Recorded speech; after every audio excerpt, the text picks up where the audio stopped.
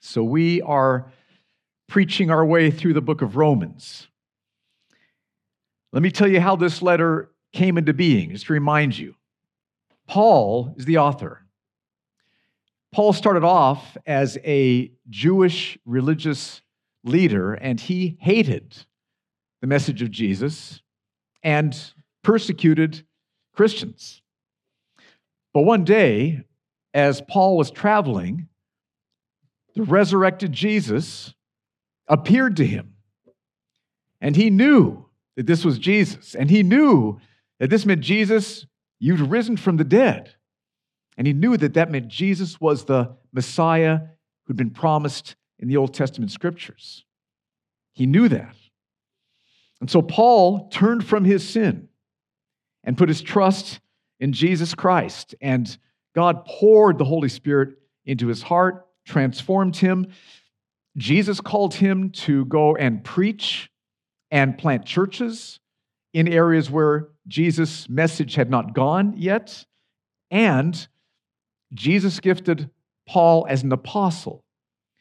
He was called an apostle, gifted as an apostle, which included the fact that what he wrote and what he spoke was perfect truth from God himself, which is why his letter is included in the scriptures.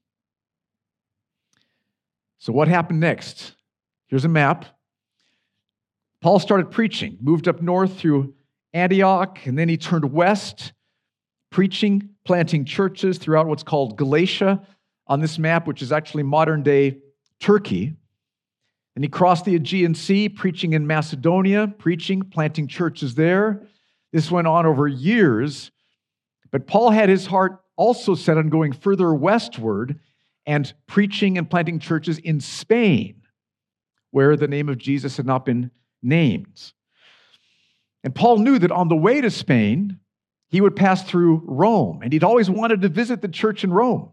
He'd never been there before, but he heard wonderful things about what God was doing in that church. And so he decided he would visit Rome on his way to Spain so he can encourage them, preach the gospel in that city, and prayerfully raise up some financial support to help him on his way toward Spain. And so Paul wrote this letter to introduce himself and his gospel to the believers that are there in Rome. That's how this letter came into being. Now, here's what we've seen so far in this letter. We've been going through, I don't know how many weeks, I haven't counted them, but first of all, the first section is in chapter 1, verses 1 through 17. Paul introduces himself, and he summarizes his gospel in just a few verses. But then Paul wants to go into a lot more detail on the gospel. So second, in chapter 1, verses 18 through chapter 3, verse 20, he tells us that we have all sinned. We all face God's wrath forever, and there is nothing we can do to save ourselves. And that's where we're left at the end of chapter 3, verse 20. But the story doesn't stop there. The good news in chapter 3, verse 21 through chapter 4, verse 25 is that God's saving righteousness has been manifested in Jesus Christ, so we can be saved by faith in him. Chapter 3, verse 21, all the way through chapter 4, verse 25. And that third section is what we started last week, and we're going to be in this section for a couple of weeks here.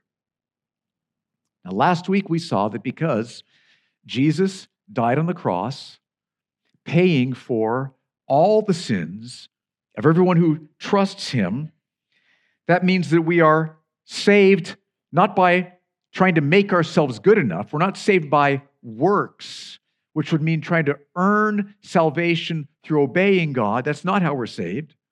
There's a whole other way that we're saved. We're saved by faith, not works, but faith, where we receive salvation by trusting in what God will do through the Messiah, Jesus.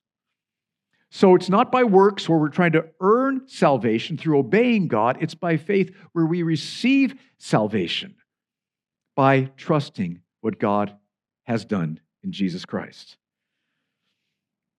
That's what we saw last week. And then this week, Paul pulls out a very important implication of the fact that we are saved by faith. In verses 27 through 31, Paul says, therefore, because salvation is by faith, not by works, Therefore, brothers and sisters, boasting is excluded. Boasting is excluded. That's what Paul is saying. That's his main point in this passage. Now, to understand that, we've got to figure out, what is boasting? Boasting is excluded because we're saved by faith. What is boasting? Let's raise that as our first question. What does Paul mean by boasting? Look again at what he says. Mary read it for us. Look again, verse 27. Then, in light of the fact that we're saved by faith through Jesus, what becomes of our boasting? It is excluded. By what kind of law? By a law of works? No, but by the law of faith. So Paul says, because we're saved by faith, understand, faith excludes boasting. Now, what is boasting? Let's be clear on that. We do know that there's a good kind of boasting that's not excluded by faith, where we boast in God, where we exalt God for who He is and what He's done. That's a good kind of boasting. We can see an example of that in Psalm 34, verse 2. The psalmist says, "My soul makes its boast in the Lord. Let the humble hear and be glad." So when we boast in the Lord, exalting Him for who He is and what He's done, the humble, they hear and they rejoice. And that's a good kind of boasting. That's not excluded by faith. What's excluded is the wrong kind of boasting.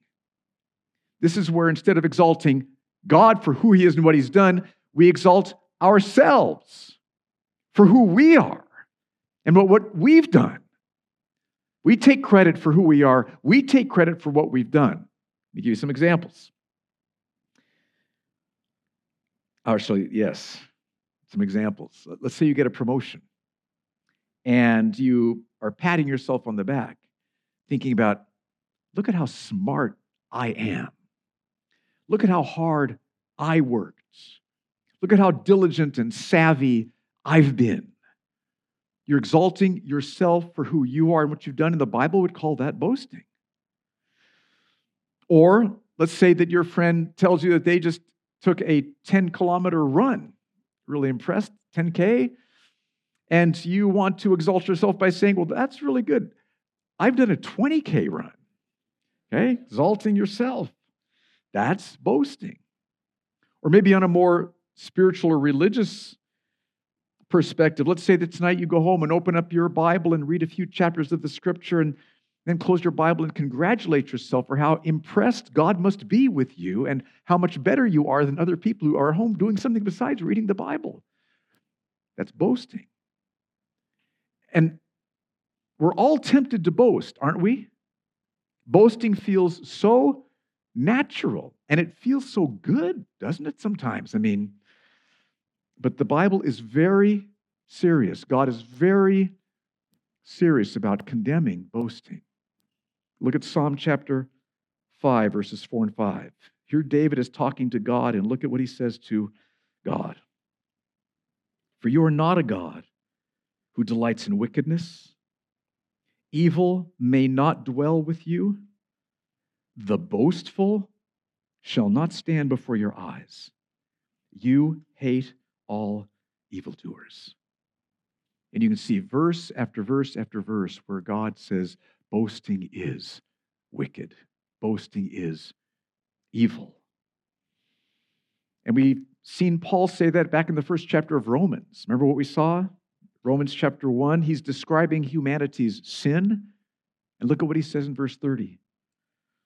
He says we've been slanderers, haters of God, insolent, haughty, which means proud, boastful, there it is, inventors of evil, disobedient to parents. So it's wrong. It's wrong for us to exalt ourselves, to boast, exalting ourselves in who we are, what we've done, taking credit for those things. The Bible says that's wrong. And that's Paul's point in Romans 3, verse 27. Let's read that again. Paul says, "Then, in light of the fact that we're saved by faith, what becomes of our boasting? It is excluded." By what kind of law? By a law of works? No, but by the law of faith. So Paul says faith excludes boasting, which means that the Old Testament law excludes boasting because the Old Testament law teaches that we're saved by faith, not by works. Now, at this point, Paul knows there's a problem. He knows that there will be some of his readers who most probably think that the law is a law of works, not a law of faith. Paul knows that most of the people of Israel, the Old Testament time period, most of them, not all, but most, had taken the Old Testament law, which taught salvation by faith, and they had distorted that law. They had twisted the Old Testament law and made it into a law of works. So instead of being a law of faith, which calls us to receive salvation by God's mercy, by trusting what God would do and has done in the Messiah, instead it says it's works. We need to earn salvation by obeying God. Two drastically different approaches to salvation. And Paul knows that some of his readers in Rome who are Jewish believers will think that the law is a law of works. And Paul knows that that's dangerous because if they think that the law is a law of works, then they're still going to be thinking about the fact that they need to earn favor from God by obeying enough, which will make them prone to boasting in their obedience, which is against the whole flow of what salvation by faith means. So Paul knows that some of those readers are going to be prone to boasting, and he wants to help them be correct in their understanding of the law, that the law is not a law of works. It's a law of faith. So in verses 28 to 31, Paul raises the question, answers the question, did the law, the Old Testament law, teach salvation by works or by faith? Now, this isn't just a question that was important for Paul to answer back in the first century. This is a question that's important for us to answer here tonight. Because there are Christians who have heard that in the Old Testament, people were saved by works. People who've heard that, people who, maybe some of you have heard that, you've been taught that the Old Testament taught we're saved by works. But if that's what you've heard, then you could struggle in a number of ways. You could, if you think the Old Testament teaches we're saved by works, then I should get to work to earn some more favor from God. I want more favor. I'm going to obey to get saved, to get his favor. And that's completely wrong. Also, then when you do obey and you think, oh, I've gotten some favor from God, you're going to be tempted to boast in that because you think you've earned it. Or you may also just think, why bother reading the Old Testament if it's teaching me salvation by works? Because the New Testament's teaching salvation by faith. I'm not going to waste my time with that book. But then you miss the massive encouragement that God has for us in the Old Testament. So we need to get this answered here too, don't we, brothers and sisters? So if you have been taught that the Old Testament teaches salvation by works, just hear me out. Listen to what we're going to say. More important, hear what Paul says here. Look at what Paul says. And I hope you'll see that the law teaches salvation by faith and that you'll get that sorted. So, does the law teach salvation by works or by faith? Look at what Paul says in verse 28, but start in verse 27 to get the flow of thought.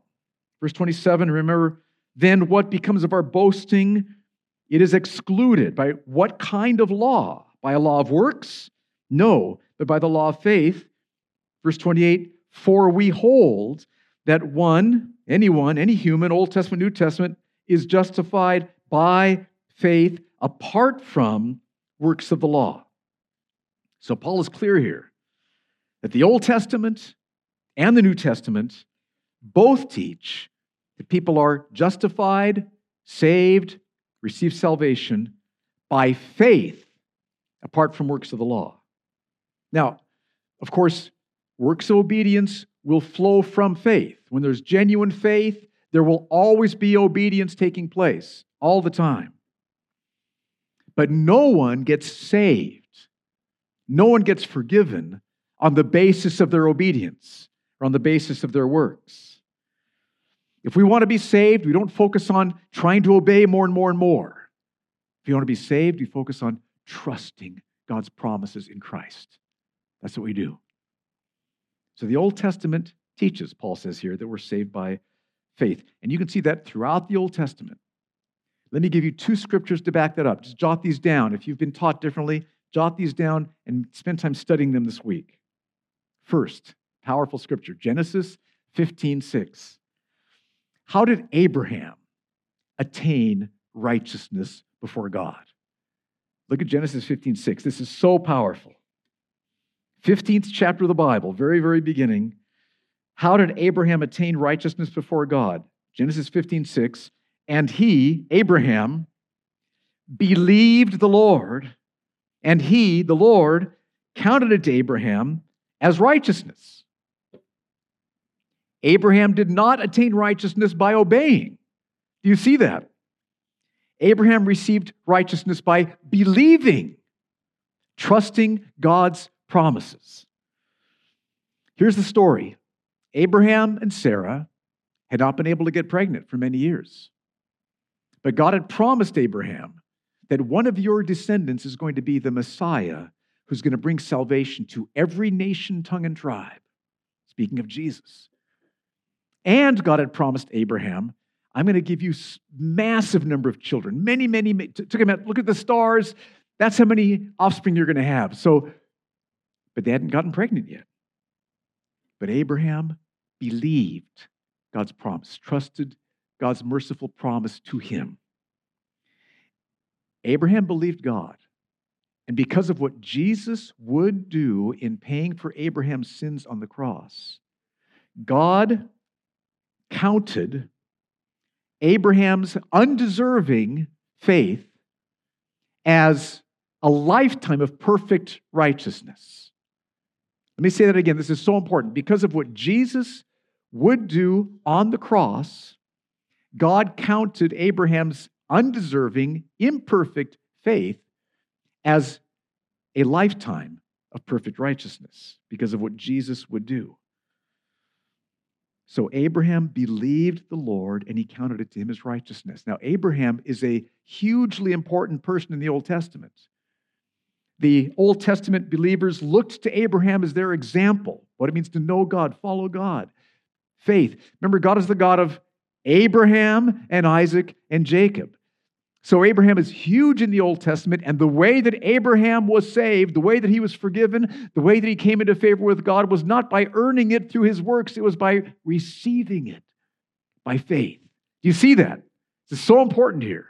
Rock solid, powerful scripture. If you've been taught differently, then think deeply about this. Now, let's look at second scripture, Romans chapter 9, verses 30 to 32. You may be thinking, okay, that's Abraham, but what about the law? The law came in 430 years later. But I mean, think about it. If God saves Abraham by faith in Genesis 15:6, do you think that the law he's going to bring in later is going to say, okay, now hold it, starting different way of salvation now. Now it's earning it by works? No, but look at, Paul says that exact thing. He tells us that's not what happened. Romans 9, 30 to 32. Start with verse 30. Paul says, what shall we say then? That Gentiles who did not pursue righteousness have attained it. Gentiles who did not pursue righteousness have attained righteousness. That is, a righteousness that is by faith. But that Israel, who pursued a law that would lead to righteousness, did not succeed in reaching that law. This is amazing. Here's what Paul's telling us. Gentiles who were not pursuing righteousness by works became righteous before God. How?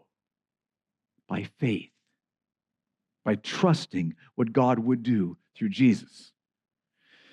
But the Jews who were pursuing the Old Testament law did not become righteous before God.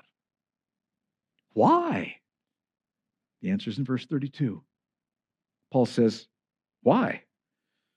Because they, Israel, did not pursue the law, by faith. Israel did not pursue the law by faith, but as if it were by works. That's an amazing scripture. So they pursued the law by works, but the law is not by works. They pursued the law as if that is how God wanted it to be pursued. That is not how God wanted it to be pursued. That is not what the law teaches. The law says faith. The law teaches faith. The law calls us to faith. And then obedience flows from faith. We're not saved by obedience. We're saved by faith. Obedience flows from faith. And tragically, many of the people of Israel took the good law, which was a law of faith, and they twisted it. They distorted it.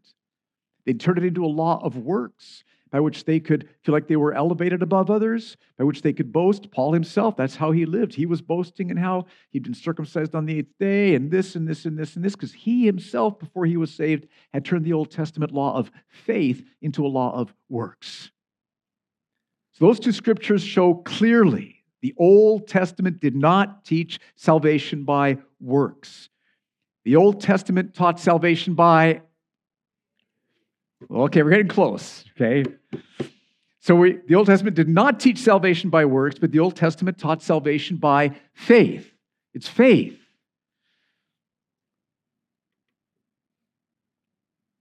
Those scriptures show that the Old Testament taught faith, just like the New Testament teaches faith. Old Testament and New Testament, same truth, same gospel, same merciful God, same Jesus, the Messiah who pays for our sins, pictured through the animal sacrifices. The only way that anyone ever can be forgiven by God, saved by God, reconciled to God, is by faith, not earning through obeying, but receiving salvation through trusting.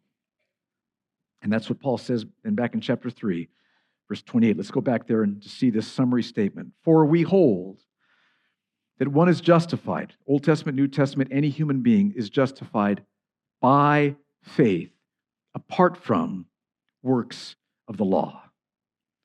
Now, the reason that Paul emphasizes this so much here, and the reason that I'm emphasizing it so much here, is because Paul knows some of his readers were confused by this, and some of you maybe have been confused by this.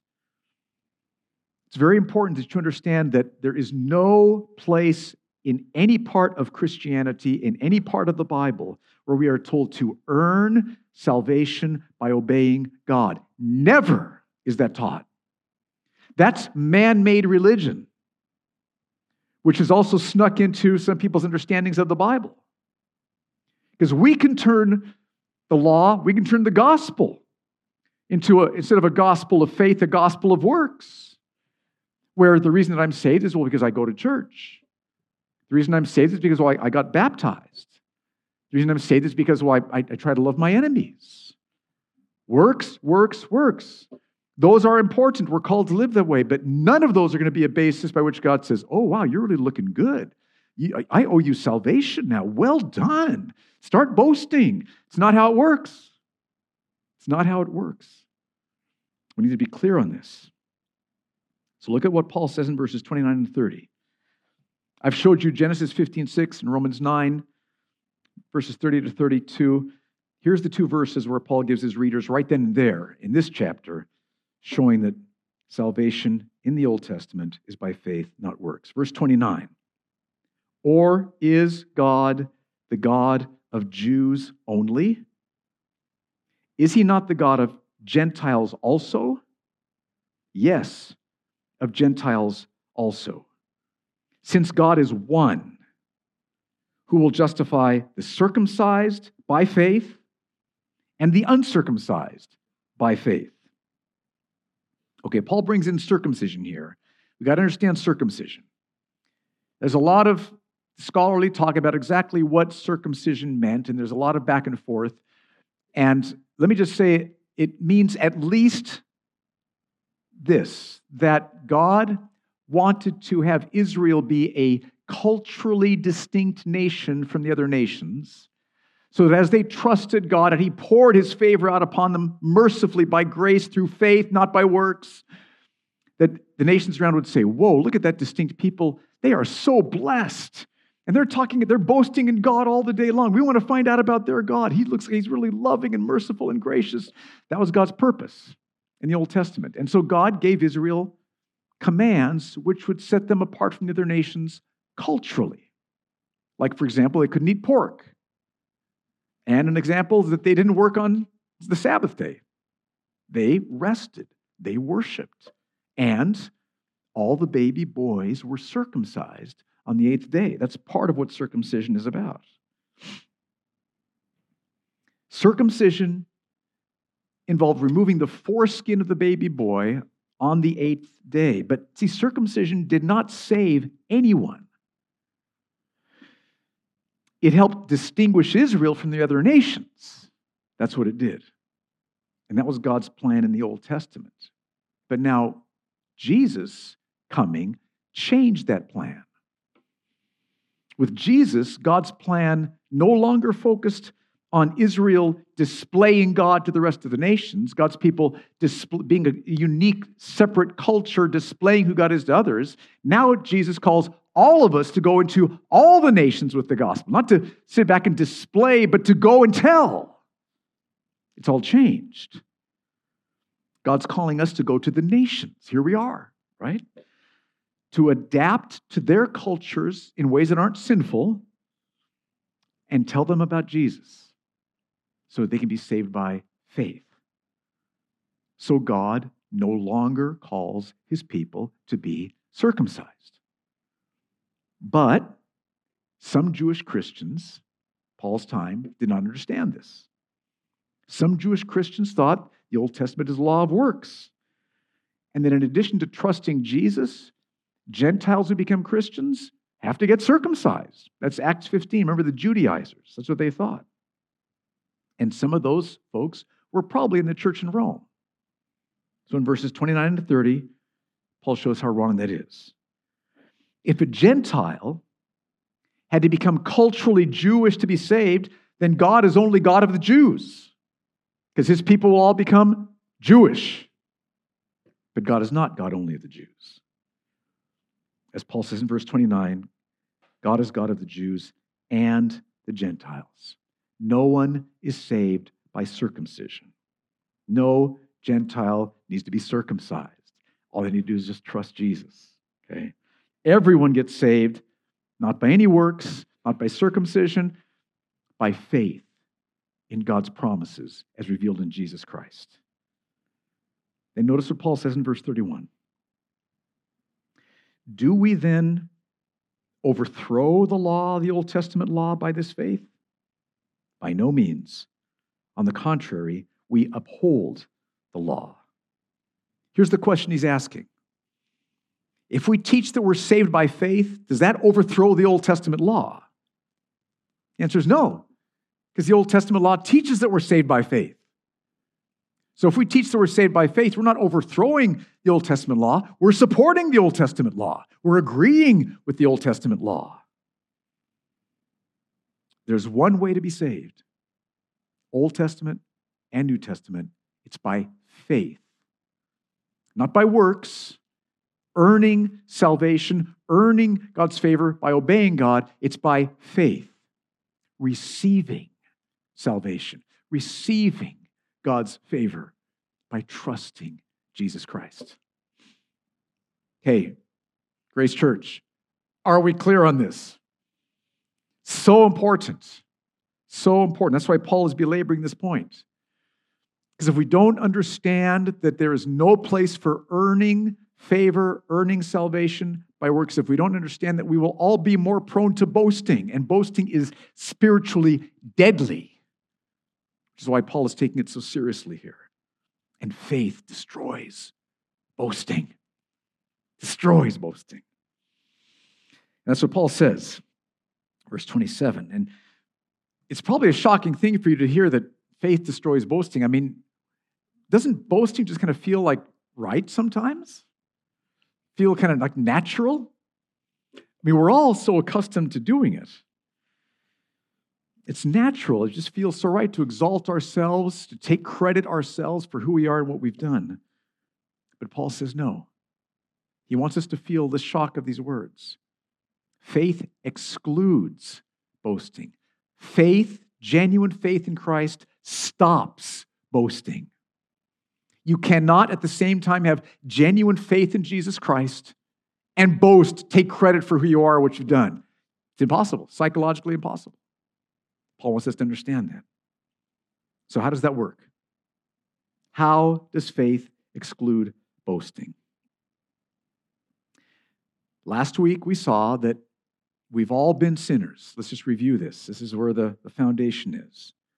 Even though we've had massive evidence of God, God's reality from creation around us, God's wisdom in the design of our bodies, God's goodness in giving us life and letting us live here. We have massive evidence of God's reality, God's wisdom, God's power, God's love, God's goodness. Even though we have all of that in front of our eyes, we did not want to turn to God. Even though God is the all-satisfying joy of the universe, in our pride, we turned our backs on Him. We walked away from Him and tried to create our own little joy sources. That's what we've all done, every human being. And as a result, we're enslaved to sin. We're guilty before God. We deserve eternal punishment from God. And there was nothing that we in ourselves could do about that. This is where it all starts. But God sent Jesus. Jesus came. God the Father, in great love for us, sent His Son to the cross. Jesus, with great costly love for us, set His face to go to Jerusalem, knowing He's going to the cross. God the Father, Jesus the Son, moving Jesus towards the cross. And He died and He paid for all the sins of everyone who will trust Him. Oh, those words are sweet. Best news in the whole world. And when we turn and put our trust in Jesus Christ, when we trust Jesus, all that God's promised to do in us, to be for us in Him, picture heaven, it's like the heavens open up. And God's saving power comes upon us, sinful people. We're ungodly, we're sinful, we're just trusting. Change me, forgive me, fill me. I'm here, I'm needy. Remember, I'm in the emergency room, I'm dying. Doctor, help me. That's what faith is. That's where we are. And when we do that, the heavens open up. And God's saving power is poured out upon us. And at that moment, all of our sins, all of your sins, punished in Jesus, which means you'll never be punished for them. And all of Jesus' perfect sinlessness given to you as a gift to cover your remaining sinfulness. And God takes out our old hearts, hearts of stone, which were enslaved to sin. Just heart transplant time, take that thing out of there. That's not going to work. Puts in a brand new heart, a heart of flesh. Heart of stone taken out, gives a heart of flesh, which loves Jesus more than anything, sees Jesus, loves Jesus, trusts Jesus. And God pours His love into our hearts. His presence comes and lives inside of us. He fills us with His joy. And for the first time, we taste the joy we've been longing for all our lives. When we turn and put our trust in Jesus Christ, needy people, sinful people, people who cannot save ourselves, when we trust Jesus to save us, the heavens open, God's saving power is poured out, and we are saved. That's what happens. That's how you got saved. Now let's just review. How did that happen again? Was it because you went to church 3 or 4 weeks in a row? Is that how it happened? Number 4, boom, salvation comes? Is that how it happened? Or is it because, you've done 38 random acts of kindness to people? All of a sudden, boom, number 38? Is that how it happened? Church. That is not how it happened, okay? It happened one way. Help! I trust. I'm helpless and hopeless.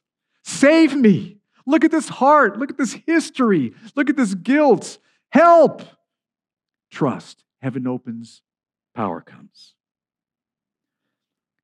So that's all building up to why faith excludes boasting.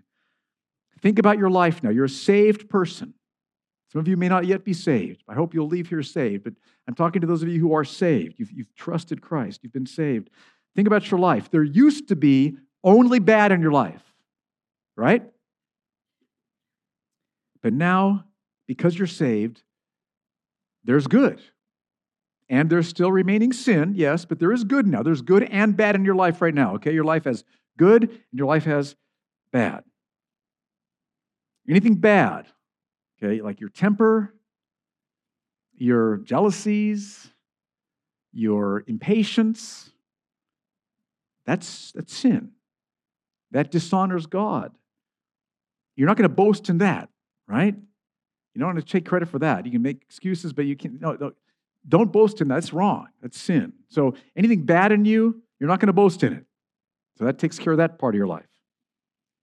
But there's also good in your life. That's what we tend to boast in, right? Listen, anything good in you did not come from you. It didn't come ultimately from you. You can't take credit for it. It was a gift from God, purchased through Jesus' death on the cross.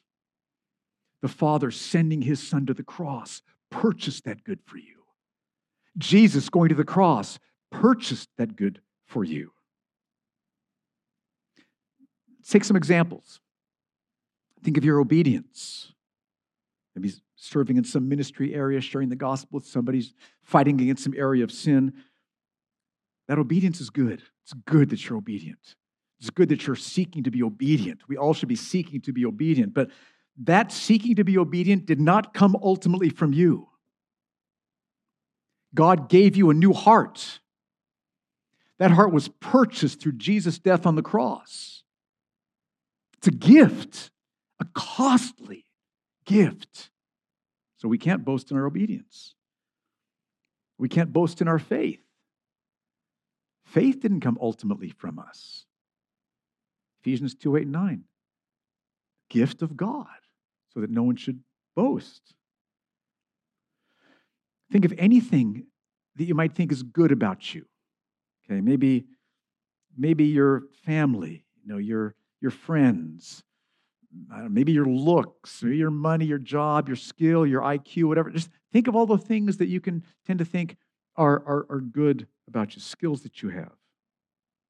Now think about this. Because of our sin, we all deserve hell right this moment. So anything better than hell is a blood-bought gift from Jesus. It's a gift from him. So how can we boast as if these things came from us? I mean, think about it. Anything good in you, anything good, was purchased for you on the cross through Jesus. The picture I get sometimes is that Jesus has brought it to you walking on nail-pierced feet, handing it to you with nail-pierced hands. That it was purchased for you by his suffering, by his agony on the cross, by his love. He bought that for you. That's a gift. And if it's a gift he bought for you on the cross, we should never say, look what I did. Look what I've got. Applaud me. Notice me. Make me better than other people. Jesus paid it all. All to him we owe. Sin had left a crimson stain. He washed it white as snow. Faith excludes all boasting. Genuine faith stops boasting. When we see Jesus in his love, purchasing lavish good for us on the cross, we will stop boasting in ourselves. Paul says in 1 Corinthians 4:7, what do you have that you did not receive as a gift, is the implication. What do you have that you did not receive? And if you did receive it as a gift, why do you boast as if you did not receive it? Blood-bought gifts. When we see that, we'll stop boasting in ourselves. We will hate our tendency to boast in ourselves. We will turn away from our boasting in ourselves, and we will boast in Jesus. We will praise Jesus. We will rejoice in Jesus. We will exalt Jesus. We will worship Jesus now and forever. Faith excludes boasting. So, Grace Church, brothers, sisters, let's stop boasting. By faith, not, okay, I'm going to grit my teeth. I'm not going to say those boastful words. No, but, let's see Jesus. Let's see him bringing these beautiful gifts to you, carried on nail-pierced feet, handed to you with nail-pierced hands, purchased through his suffering, through his agony, through his love. And let's exalt Jesus for who he is and for what he's done. Let's stand.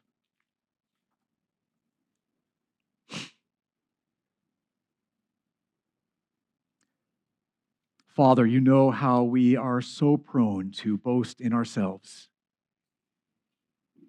And you are showing us tonight how wrong that is.